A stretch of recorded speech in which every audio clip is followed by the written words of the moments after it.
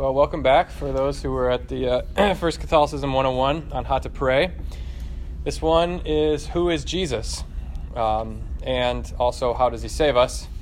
Kind of a general topic and one that you probably think you know, but as this quiz kind of shows you, there's things that maybe we think we understand or we kind of know more or less what Catholics believe, but if we really press it, there's kind of limits, and we say like, oh, is that really true, or is that not quite what we believe? So it can be helpful to just review some of this stuff, basic Catholic teaching on Jesus. This is from the Philippians hymn of St. Paul. St. Paul wrote a letter to the Philippians, the Christians at Philippi, in about 55 A.D., and he wrote this: "Have this mind among yourselves, which was in Christ Jesus, who, though he was in the form of God, did not count equality with God a thing to be grasped, but emptied himself, taking the form of a servant, being born in the likeness of men." So lest we think that the idea that Jesus is the Son of God or that Jesus is God was some later innovation that was imported into the church from Greek philosophy or something like that, from the very beginning of the church, St. Paul, the apostle to the Gentiles, was writing to the church that he had founded in Philippi just like a couple decades after Christ's death and resurrection, that he was in the form of God, in Greek the morphe theou, the form of God, the essence of God in a certain sense, yet he also took the likeness of man. So the idea that Jesus is both God and man is there from the very beginning. Certainly by the time we read the Gospel of John, the beginning of the Gospel of John, that the Word was with God, then the Word was God, and the Word became flesh and dwelt among us. This whole idea that God became human in Jesus is right there in the Bible, and it's there in the beginning of the church. So that's a little teaser, but Numbers 1 and 2, Jesus is a man, Jesus is God. Are those true or false? True. Both of them are true, right? That's kind of the really revolutionary thing about Christianity, is that Jesus is a man and Jesus is God. So that's the answer to the question, what is Jesus? So then this baby is God, right, in the manger. So what about the last one? Mary held God in her arms. True, right? Well, Mary held God. What about God died on the cross? True, right? How about God is Mary's son? True. Very good. Better than some seminarians. Okay. So what makes this question kind of complicated to some is that people will say, well, Jesus isn't God. Jesus is the Son of God. How can he be both the Son of God and God himself? And they'll say things like, well, why, when Jesus goes off to pray, who's he praying to if he's God? Well, the question is a little bit confusing for two reasons. One is that God is three persons and one God, correct? The Father is God, the Son is God, and the Holy Spirit is God. And all three persons are the one triune God. And Jesus is one person, namely the Son, the second person of the Blessed Trinity, but the Son assumed a second nature, namely a human nature. So he's both has a divine nature and a human nature. So you have three persons, one God, one person, two natures. So the question is complicated for that reason. But the bottom line is that Jesus is God and Jesus is a man. He's fully God and fully man. So what about the third one? Jesus was actually God, so he only appeared to be human. Is that true or false? False, right? And do you understand why? Because he didn't just appear to be human. It wasn't like he put on a human suit and he didn't actually die because God can't die. He just kind of pretended to fall asleep in his human suit and then 3 days later came back. And no, he totally became human in every sense but sin. Because if he didn't do that, then he couldn't have redeemed us. Like if his divinity hadn't become totally human, our humanity would still be in some ways separate from God. But Jesus is the marriage between God and human beings. So he has to be perfectly human and perfectly divine. Okay? What is God? This is kind of, I addressed this question last time. That little girl, well, not so little, she was a 7th grader. She asked me, what is God? Do you remember what I said? You went on a mystic explanation of his source of being. Mm-hmm. What would I have said if I had to answer the question today? Love. Well, God is love, but to imagine it, what is God? Do you know what this painting is, by the way? It's a very famous painting of God. It's Michelangelo's Sistine Chapel, the creation of Adam. The other hand is Adam's hand. He's the one lounging on the cloud. And God is going out like this with all his angels holding him. So we think of God as like this old man in the sky, but what God is actually, if you think about it, my image was God is like a person holding an acorn, only the acorn is the entire universe, all 80 billion galaxies and all the rest of it. And we're just this tiny little grain of dust inside this acorn, except the acorn itself is actually a grain of dust, the whole universe, and God is this huge, unimaginably big giant. Only still the difference between us and God is not yet big enough. God is actually infinite. We are finite. We add nothing to God's glory. So God is this humongous giant, omnipresent, omniscient, omnipotent. Yet he's so big, we say, Christians, that he can become small. He's so limitless that he can even take on limits. Does that make sense? So that's why this baby is actually the giant. You see what I'm saying? And the thing about the Trinity is that wherever one person of the Trinity is and is acting, all three of the persons of the Trinity are present. So like Thomas says at the Last Supper to Jesus, "Show us the Father and that will be enough for us." Do you remember that? And Jesus says, or maybe it's Philip says this, and he says, "Philip, have I been with you this long and you still don't know me? Whoever has seen me has seen the Father." So the Father's face is Jesus' face. To see Jesus is to see God, the Father, and the Spirit. To have the Holy Spirit is to have Jesus in you, right? And the presence of the Father. The three are never separate. Okay, so that's what's radical about the Christian revelation, is that the giant has become small, to be held in Mary's arms, to be nailed to a cross, to come to you in the Eucharist. That's God. So I think about it like St. Peter on the shore of the sea when he gets called to be a fisher of men. That was our gospel last Sunday. That St. Peter, this man came to him at his work. He was mending his nets and doing his job as a fisherman with his brother Andrew, and James and John are there with their dad, Zebedee. And they're just minding their own business, and this man comes and let me get in your boat. And he lets him get in the boat, and then he has this experience. But he must have seen something in Jesus' face.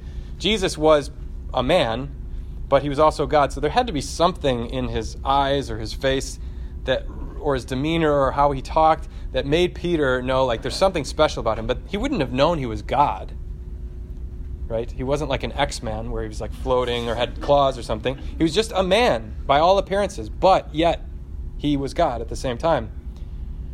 So Peter decides to follow him. We all know that he ends up denying him. Then finally he sees Jesus risen from the dead.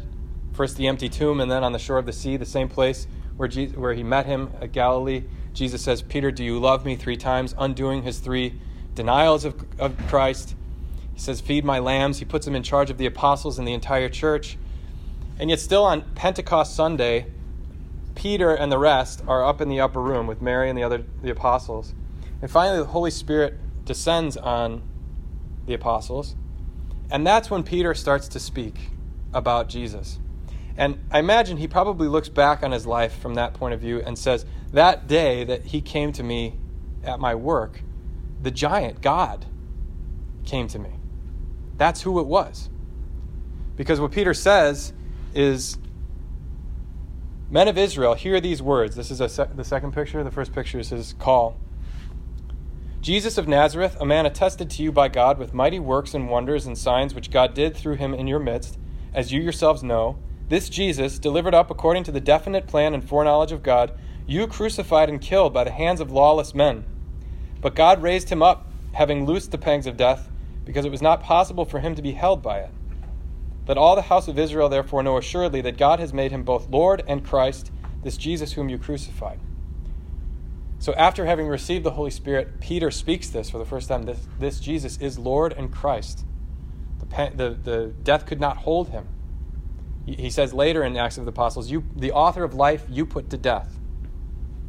Okay, so it's like his whole life makes sense all of a sudden. And that's why Peter and the rest of the apostles who knew Jesus in this life as a man, now knowing him as God himself, can go off and they have no fear of death. Right? They have no fear of rejection and insult and scourging. They love Jesus so much. And it's not like he's gone, like he's some friend that died and has gone up into heaven. He's there with them still through the Holy Spirit.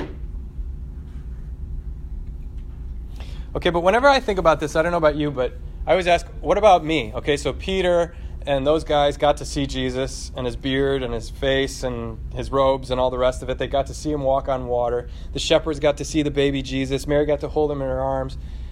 What about me? It's 2,000 years later, and I've never, maybe you've never been to Galilee or Bethlehem or Jerusalem. So it's just some place and some time very, very far away from me. But the fact is that the apostles and even Mary were not, maybe Mary's an exception to this, but certainly the apostles and the shepherds and the other people, Pontius Pilate, the people that saw Jesus and knew him in the flesh, he's not more intimately present to them than he is to us. As a matter of fact, he's more intimately present to you and me than he was to Peter and them before his resurrection and ascension. Why? Because the Spirit of Christ, the Spirit of God, the Holy Spirit, is in you because of your baptism. So you know Jesus more intimately than they did. Because, as I said, when any one person of the Trinity is present and acting, all three persons of the Trinity are there. So if you have the Holy Spirit, you have Jesus. And what the apostles realized on Pentecost, what Peter and the rest of them realized, was that when Jesus came to earth, we have this idea of Jesus coming down from heaven to be born of the Virgin Mary. And that's true if you think of heaven as the sky, but God is everywhere, right? So Jesus was at the right hand of the Father, but he never left the Father's side to come to us. He was always, in a certain way, at the Father's side. The Father was always with him. He was always with the Father. Everything he did, he received from the Father and offered back to him. And when he ascended to the right hand of the Father, he never really left us. That's what Peter and the apostles realized. So he's still here. And he promised to the church in Matthew 28, "Behold, I am with you until the end of the age." Jesus is here with the church. In a certain way, he is the church. The church is his body. Most perfectly in the Eucharist, when we celebrate the Eucharist, Jesus and the church become one. We think of the church as Jesus' bride, and Jesus is the bridegroom, and the Mass is the wedding feast of the Lamb. It's like any of this language sound familiar? So Jesus is present to the church, more present. In fact, Jesus' body is now, after the resurrection and the ascension, Jesus still has a body, right? But his body now is no longer limited to the flesh and bones of a particular man in Nazareth or Cana or Galilee. His body is, wherever 2 or 3 are gathered in my name, there I am in your midst. Or whatever you do for the least of my brethren, you do for me. So the poor person over by the Dan Ryan, that's Christ. That's his body. He's with you. He's with you on the altar, in the tabernacle, in the Eucharist. Jesus is here. Okay, and then finally, one important thing is that now, since the incarnation, since God has taken on flesh, even physical matter can bear the divine reality, the divine presence. So obviously the Eucharist is the perfect example of that. Bread becomes God, because bread becomes Jesus, and Jesus is God. So you were actually, and God is love. Have you ever thought about that? That when you receive the Eucharist, you're receiving love itself, infinite, perfect love, in your own body and heart and soul. Okay, so physical stuff can bear God's presence. But that's also true of things like images, icons, people, statues. Right, so after the resurrection, we don't worship idols, we don't worship statues, but we believe that images and art and things like that can bear the divine presence to us sacramentally. Does that make sense? Okay, so that's kind of who Jesus is, and then very quickly I want to go through how does he save us. So here I have the crucifixion and the resurrection. Somehow this mystery of Jesus' death and resurrection and ascension into heaven and the descent of the Holy Spirit, the Paschal mystery is the name we put on that. Jesus' death, resurrection, ascension, and then Pentecost, somehow that saves us. And I don't know about you, when I was a kid, I always heard Jesus died for our sins. I also remember it's called Good Friday because it's good for us. Bad for him, good for us, right? But I didn't really understand, like, how does that work mathematically, economically? Like, Jesus died, therefore I can live. How does that work exactly? So there's two sort of ways of thinking about this. One is sort of the objective, and one is the subjective. One is like, objectively, Jesus' sacrifice on the cross saves me, redeems me somehow, forgives me of my sin, and gives me eternal life. And subjectively, I somehow have to participate in that by faith or by a choice, enjoy the fruits of his sacrifice and his resurrection. So these are from the Bible, Romans 5:18-21. In conclusion, just as through one transgression condemnation came upon all, so through one righteous act acquittal and life came to all. For just as through the disobedience of one person the many were made sinners, so through the obedience of the one the many will be made righteous. The law entered in so that transgression might increase, but where sin increased, grace overflowed all the more, so that as sin reigned in death, grace also might reign through the justification for eternal life through Jesus Christ our Lord. All this is to say that we sinned. Adam and Eve sinned. Their disobedience caused all of us to be condemned, objectively. We're all their children. We're all fruit of their union, and therefore we may not be to blame for it, but we're responsible. Okay, so somebody has to undo that disobedience through an act of obedience, and Jesus does that objectively. So one way to think about this, a friend of mine said once, his nephews had gone trick-or-treating on Halloween, and one was a little bit older, one was a little younger. And the next day was Sunday, so they went to church, and the dad said, you have to be good at church, otherwise you can't eat any of your Halloween candy when you get back from Mass. And if I have to take you into the back of church because you're misbehaving, you don't get to eat any of the candy. So the older one was like perfect kid at Mass that next day so that he could eat the candy. The other one, not as mature, not as old, he acts out, has to go to back of church.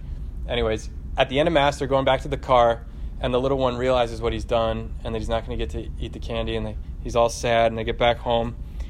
And his dad has to be, he has to follow through. He can't, make a promise and then not do it, because then they're not going to take him seriously. They're not going to do it next time.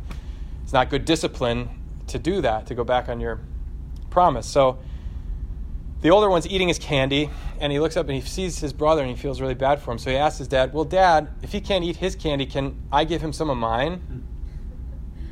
And the dad was like, actually, yeah, sure, that's fine. You earned it. You deserve it. You were obedient. You can share it. You can do whatever you want with your candy.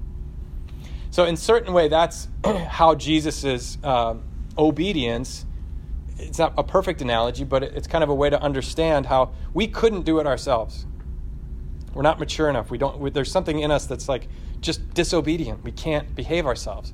But Jesus, the perfect man, was obedient. And because he was our brother, there was some bond between us. In his becoming human, he became part of our family, actually a son of Adam and Eve too.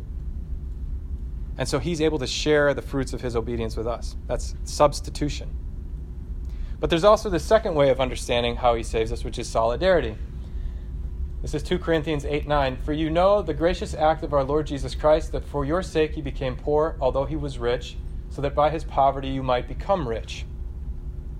This is in theology called the marvelous exchange. That Jesus, God, became man so that man could become God. Life entered death so that we who die could live. The rich, the all-powerful became weak and poor so that we who are weak and poor might become rich and powerful. Okay, so this marvelous exchange, we enter into the loop of solidarity. As he becomes one with us, we become one with him, and therefore can enjoy the fruits of his obedience, and we can become saints. Okay, so one way to understand this way of saving us is the classic story of the geese. Have you ever heard of the farmer and the geese? No. It's an old parable. So I don't know if it's true, it might be, but there was this farmer and his family. They were Catholic, but the man had kind of stopped believing. He thought it all sounded like a fairy tale. Oh, God became a baby, yeah, blah, blah, blah. He didn't believe it, but his wife and his kids were still Catholic. So on Christmas Eve night, they have their dinner, and then they're off to midnight mass, the wife and the kids. And the dad's like, I'll just stay home. I'll get things cleaned up after dinner. I'll be waiting for you when you get back from mass. So he's doing the dishes. They're off at mass. And it's kind of like a little bit of a snowstorm. And he notices these geese that are out in his field in the farm. And he's like, oh, they got lost because geese should be south for the winter, and they're going to freeze to death out there. So after he's done, out of an act of mercy, he puts on his gloves, his hat, and his coat and everything, and trudges out into the field, and he tries to corral the geese into his barn, that for the night at least they can stay warm, not die, and then maybe in the morning when the sun comes out they can fly south. But the geese are afraid of him. And so every time, like, he's able to kind of herd them a little bit close to the barn, but anytime they get close to the door, they're like, oh, that's the unknown. We'll be trapped in there. Who knows who this guy is? So they fly out to the side, and he can't get them in. And so he's getting frustrated and cold, and he finally thinks to himself, if only I could become one of these geese, then they might trust me, and I could just lead them into the barn. And then all of a sudden, the whole thing makes sense. The whole Bible makes sense. Like, oh, this was God trying to save human beings who had strayed. They got lost, and they were dying. And he said, come on into the barn. It'll be safe. You'll be happy. Do what I want you to do. It's not for me. It's for you. You can trust me. And the geese were like, no, he's scary. He's big. He's out to get us. And finally, God, in the fullness of time, said, I could just become, and this is the thing about God, he can do whatever he wants. He can become limited, even though he's unlimited. He can become small, even though he's big. So he becomes one of us, lives our life, dies our death, and rises to new life to show us there's nothing to be afraid of. So what's the barn in that analogy? It's the cross. It's death. What does Jesus say? How do we unite ourselves to him? Take up your cross daily, deny yourself, and follow me. Basically, die so you can live. He also says, whoever will lose his life for my sake will save it. Whoever tries to save their life, they'll lose it. The last shall be first, and the first shall be last. All of this, what he's trying to invite us into is participation in his death, his sacrifice, his suffering, so that we can enjoy his glory, his life, his resurrection. Does that make sense? There are two last ways, and both kind of line up with substitution and solidarity. This one's first the substitution. This is a theory of salvation called Christus Victor, Christ the Victor. Does anybody know what this painting is of? Who do you think that gargoyle-looking thing is under Jesus' feet? Who do you think that is? Satan. Is it Satan? It's the devil, right? That's the church lady from Saturday Night Live. It's an old reference you don't get. Who do you think the old man and the old woman are? Adam and Eve. So where is Jesus in this painting? This is called the harrowing of hell. For all the people, and who do you think the king is? I'll bet you that's David, King David. Prophets, Moses. So before Jesus, the gates of heaven, of eternal life, are closed, right? Because we can't get there ourselves. We can't be perfect. We can't do this obedience thing we need to live in the Garden of Eden. So we've banished ourselves from paradise. But Jesus comes to open the gates. And there's this passage in Hebrews 2:14 and 15. Now since the children share in blood and flesh, he likewise shared in them, that through death he might destroy the one who has the power of death, that is, the devil, and free those who, through fear of death, had been subject to slavery all their life. So this way of reading sin and death and Jesus and salvation is through the lens of slavery. That we have been enslaved to sin and to death. Okay, so do you know the story of the devil, of Satan, where he came from? He's an angel, right? All demons are fallen angels. And angels are pure spirits. Some angels have special jobs like Gabriel or Raphael. They get sent out to human beings to do messages. Some of them are guardian angels. But there are some angels. Angels' purpose is to serve God and give him glory. And God created all the angels, and he created Lucifer the best. Lucifer in Latin means light bearer. He was the biggest, best angel. And then God creates human beings who are both kind of angels and animals. Right? We have a body and a spiritual soul. We're like God's piece de résistance. We're like the best thing he ever made. We're the most unique thing. We're the bridge between the world and heaven. We're made in his image, remember? Lucifer's not made in God's image. He's a superior spirit. He has reason and free will, but not like us, male and female, God's image, like the Trinity, right? So Satan is jealous. He hates us. And he says to God, I will not serve you. And of course, you can't be in heaven if you don't serve God. If you want to be your own God, you can go to your own heaven, aka hell. To be apart from God is to be in hell, to be your own God. And so Lucifer gets banished from heaven along with all the angels that follow him that don't want to live according to God's kingdom and want to be their own gods and make this awful, terrible place called hell. And he's also given access to us. He's banished from heaven, but he's able to prowl the earth seeking the ruin of souls. So he's in the garden with Adam and Eve. And there's two people he hates more than God, and that's us, Adam and Eve. And so he wants to trick them. He wants to destroy them because his desire is to mock them for all eternity. He knows their souls are immortal, that God has made them in his image, but he wants them to be shut out from that immortality, from that paradise, to live in friendship with God. He wants them, in short, to do what he did, to say, I will not serve. I don't want you to be my God. I want to be my own God. And so he seduces them and tricks them and therefore enslaves them. And now all of us are slaves to sin, first of all. Now, has anyone not sinned? And do you want to sin? Then why do you do it? Because you're a slave. You can't not do it. You're a slave to your addictions. You're a slave to your bad habits. You're a slave to sin. All of us, myself included. Okay, so I'm a slave to sin. I'm a slave to death and the fear of death. All of us know we're going to die. And none of us want to.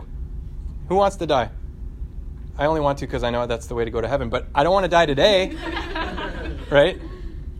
Okay, so all of us are enslaved to these two things, sin and the fear of death. And Jesus comes down, who is neither slave to sin nor to death. Well, he makes himself a slave to death, or he submits to death. But he says, no one takes my life from me. I lay it down freely. Okay, so when Jesus is on the cross, you can imagine, you ever seen The Passion of the Christ? Where the devil is like this kind of androgynous, weird-looking, bald kind of figure and following Jesus around and like, what's the deal with this guy? You really think you can handle all the sin of the world? And the devil seems to kind of exult in Jesus' suffering, and he inspires the crowd to kind of reject Jesus. But little does he know that Jesus is drawing him into his trap. Right? The devil is kind of like falling into Jesus' trap. Because, yeah, he knows that Jesus doesn't sin. He tried to tempt him in the desert those 40 days, but Jesus wouldn't. But he might not be a slave to sin, but neither is his mom. Okay, she's not that special, right? The devil's thinking. She can't save all these people. And anyway, you're about to die, so you're about to be mine. Like all the rest of these people that I've got down there in hell, who I've got kingship over because I got them all to turn away from God.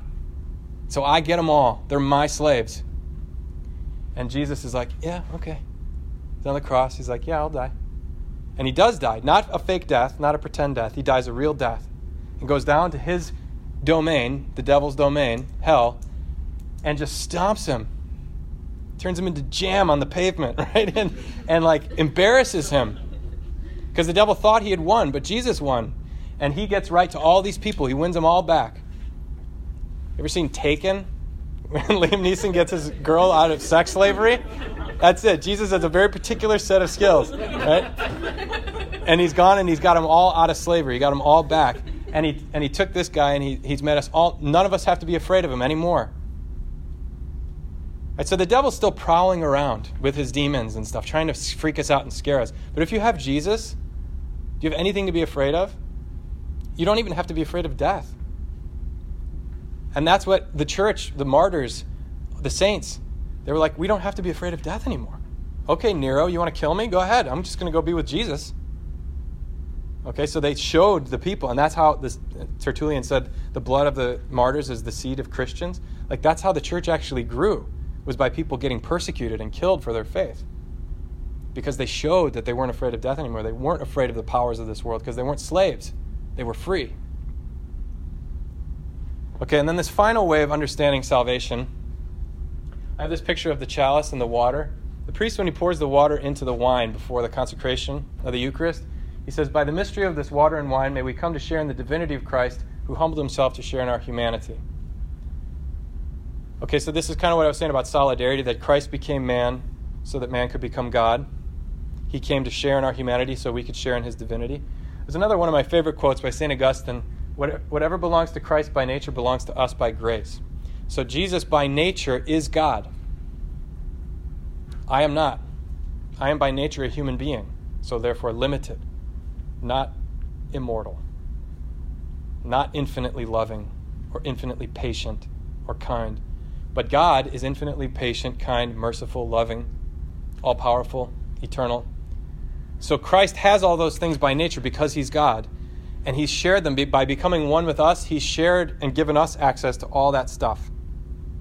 So now because you have the Holy Spirit, if somebody's testing your patience, right, someone's really difficult to love, do you have the ability to love them? Yes. Yes, all you have to do is ask God for help.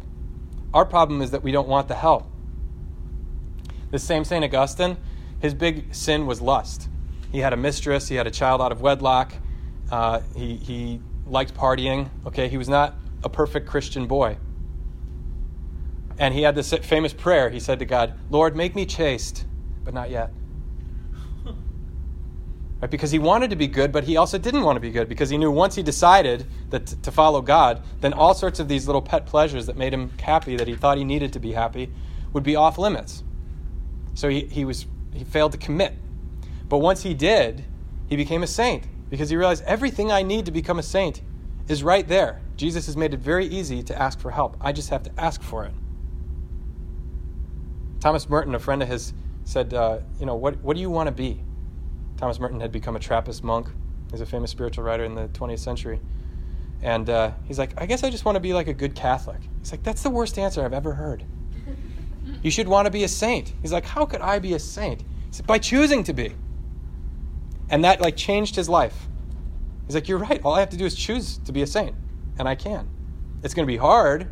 It's going to take some sacrifice. But if I have all the riches of grace of the triune God at my disposal through Jesus and my baptism and the sacraments, I'm not perfect, but the perfect God is here to help me. Okay, so that's the word we have for that is divinization. That in heaven, all the saints have been divinized. That's why we have this image of the marriage feast of God and humanity, that Jesus marries the church, and he's prepared his bride to be a spotless bride, the perfect bride for the bridegroom, because he has become one flesh with us, just as a husband becomes one flesh with his wife and bears new life. So he's become one flesh with the church, and sort of given us his life to become him, become one with him. We still retain our identity as individual souls, but we become part of his body. So indispensable to each other and part of him. That's divinization. So that's, in short, who Jesus is and how he saves us. This is a picture of heaven with all the saints in it. Any questions?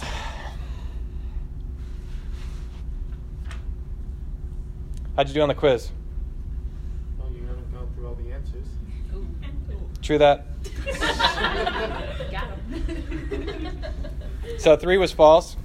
4, Jesus was created by God before all time began. True or false? What's false about that? He was never created, right? He was begotten by God. So in that sense, we're talking about God the Father. Jesus was begotten by God before all time began.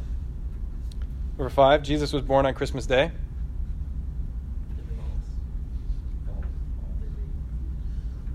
Why? When was he born? He was never born. Was Jesus never born? That's a good question. This is a stretching. All right, well, let's look at 6. Jesus existed from all eternity. True, because Jesus is God, right? But Jesus is a man as well, and he was born in his humanity on Christmas Day. So he both existed from all eternity and was born on Christmas. Both, right? That's the paradox.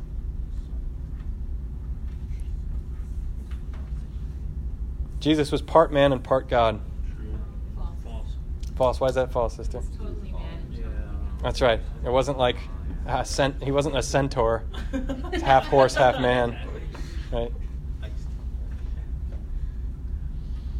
This is kind of a hard one. 8. When Jesus worked miracles, he was acting as God. When he suffered and died on the cross, he was acting as a man.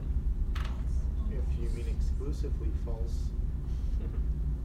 Yeah, it's false because no matter what he was doing, he was always both God and man. It wasn't like, oh, when he was dying, he was just a man, or when he was doing miracles, he was God. He was doing the miracles he did in his divinity. He was able to do miracles because he was God, but Jesus, the man, was the one doing the miracles. And Jesus died in his humanity, but it was God who died in Jesus. And then the last 3 are true, right? God is Mary's son. God died on the cross. Mary held God in her arms. True, true, and true. Good. Yes? So this is going back to your statement that, like, God is holding like an acorn, and that's essentially our sphere of the universe. Mm-hmm. Do you believe in, like, the multiverse of, like, multiple various universes that exist in, like, various versions of us? I don't know enough about theoretical physics to answer that, but I would say that if there were a multiverse, Yeah. that it would still be finite next to God's infinity. Yeah. And so whether there are multiverses, even, let's say, an infinite number of universes, I think even theoretically that doesn't make sense to me, how a finite universe like ours could be copied infinitely. Somehow Thomas Aquinas would say you can't have an infinite regression and just say, like, oh, well, it's just infinite. It's kind of a cop-out, I think. Yeah. So somehow the universe, whether it's one or multi, is finite and adds nothing to God's glory because God is infinite by nature. Does that make sense? No, it does. Yeah, because I was just thinking, does that mean he's, like, holding, like, a bunch of acorns? Yeah, a bunch of acorns. But the acorns are kind of overlapping in multi-dimensions. Yeah. Good question. Wait, so are all the Jesus saves us, like, substitution, solitary, are they all true at once? Yeah. So the church has has pronounced on theories of salvation, of how Jesus saves us. But as I showed it, like these scripture verses that kind of support like a solidarity understanding or a substitution understanding, divinization or Christus Victor, like it's like a tapestry. All of it makes up one whole full truth of understanding of how Jesus saves us. That doesn't mean that every understanding of Jesus' saving act is true. There are ones that have been condemned as not true. So, for instance, Luther's understanding that we are justified by Jesus kind of forensically, meaning like you're not actually made just. It's just that God was mad about sin, and as a just God had to punish someone, but instead of punishing you, he punished his own son, and Jesus suffered the punishment for sin. So now if you believe in him, he's kind of your get-out-of-jail-free card. So you're on trial for murder, and you got the death penalty, but Jesus just kind of slips into the seat, and the judge is like, you. And then you're like, oh, great, I got out of jail. As long as I trust him and throw my faith in him, then I get saved. No, because that doesn't allow for your inner transformation. You're becoming a saint. The thing about being divinized and being saved is that these aren't just a bunch of sinners up there like, oh man, we got into heaven, what a coup de grace, like we cheated the system, because God's not only just, but he's also merciful. So he let us this like escape shaft. No, it's that God became one of us and entered our situation so we could enter his. And so we have to get in communion with Christ in order to be changed from the inside out so that you're ready for it. That's why there's purgatory. So Luther would say, purgatory, that doesn't make any sense. Because it's not about your merit that gets you into heaven. It's just Jesus. That's it. He's covered you over with his justice. And you're still rotten to the inside. You'll never really be a saint because you can do nothing good. You're a sinner. But he says you're simul justus et peccator. You're simultaneously just and a sinner because you're kind of Jesus, you're kind of you. And the two get kind of melded into one. But we believe in purgatory because you have to be fully a saint to get into heaven. There's no locks on the door in heaven because there's no thieves. So if your thing is thievery, like, you got to get purged of that before you get into heaven so that it's really paradise, you know? Does that make sense? Matt? Yes, earlier you were kind of mentioning wherever Jesus is also God and the Father and the Holy Spirit, and just kind of trying to think, since like the persons are still distinct, and just trying to think about how it, actually understanding that. I mean, the Trinity isn't exactly something that's easy to understand, but yeah, it's complicated. There's a parable of St. Augustine that he was trying to contemplate the Trinity, and he sees this little kid with a hole in the beach. He's like walking along the Mediterranean there, and there's he's dug a hole, this little kid, and he's got a shell, and he's trying to take the water from the ocean and put it into the hole. And St. Augustine says, "What are you doing? You'll never fit the whole ocean in that hole." And he says, "And neither will you fit the Trinity in that little mind." So it turns out it was an angel roasting him.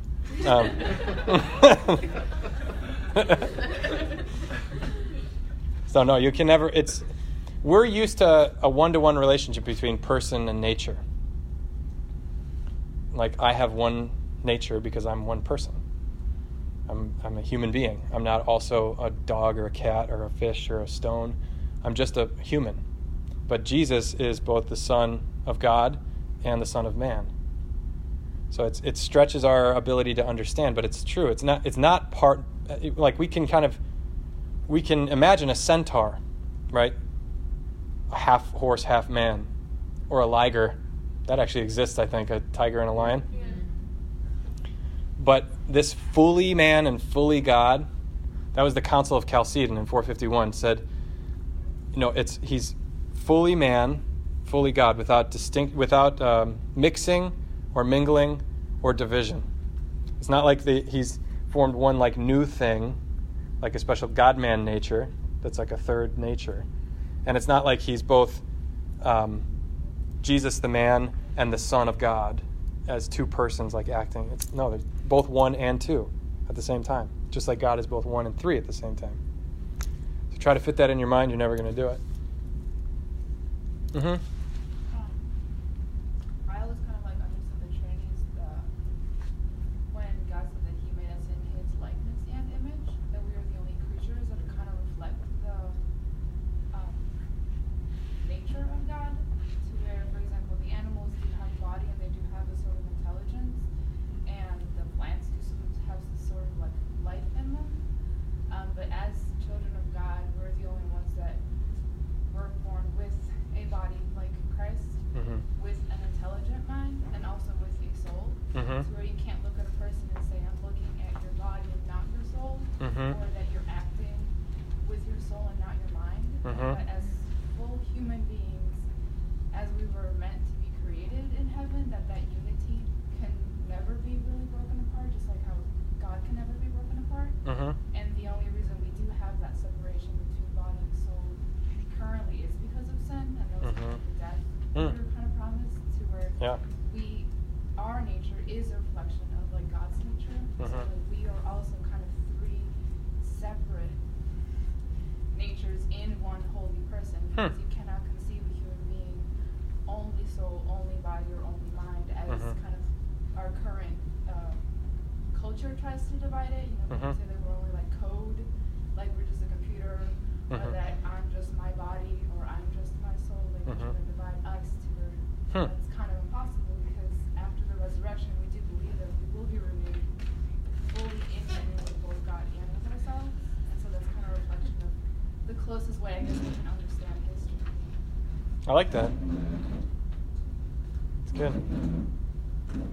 Thank you, Alexis. All right, why don't we finish with a prayer?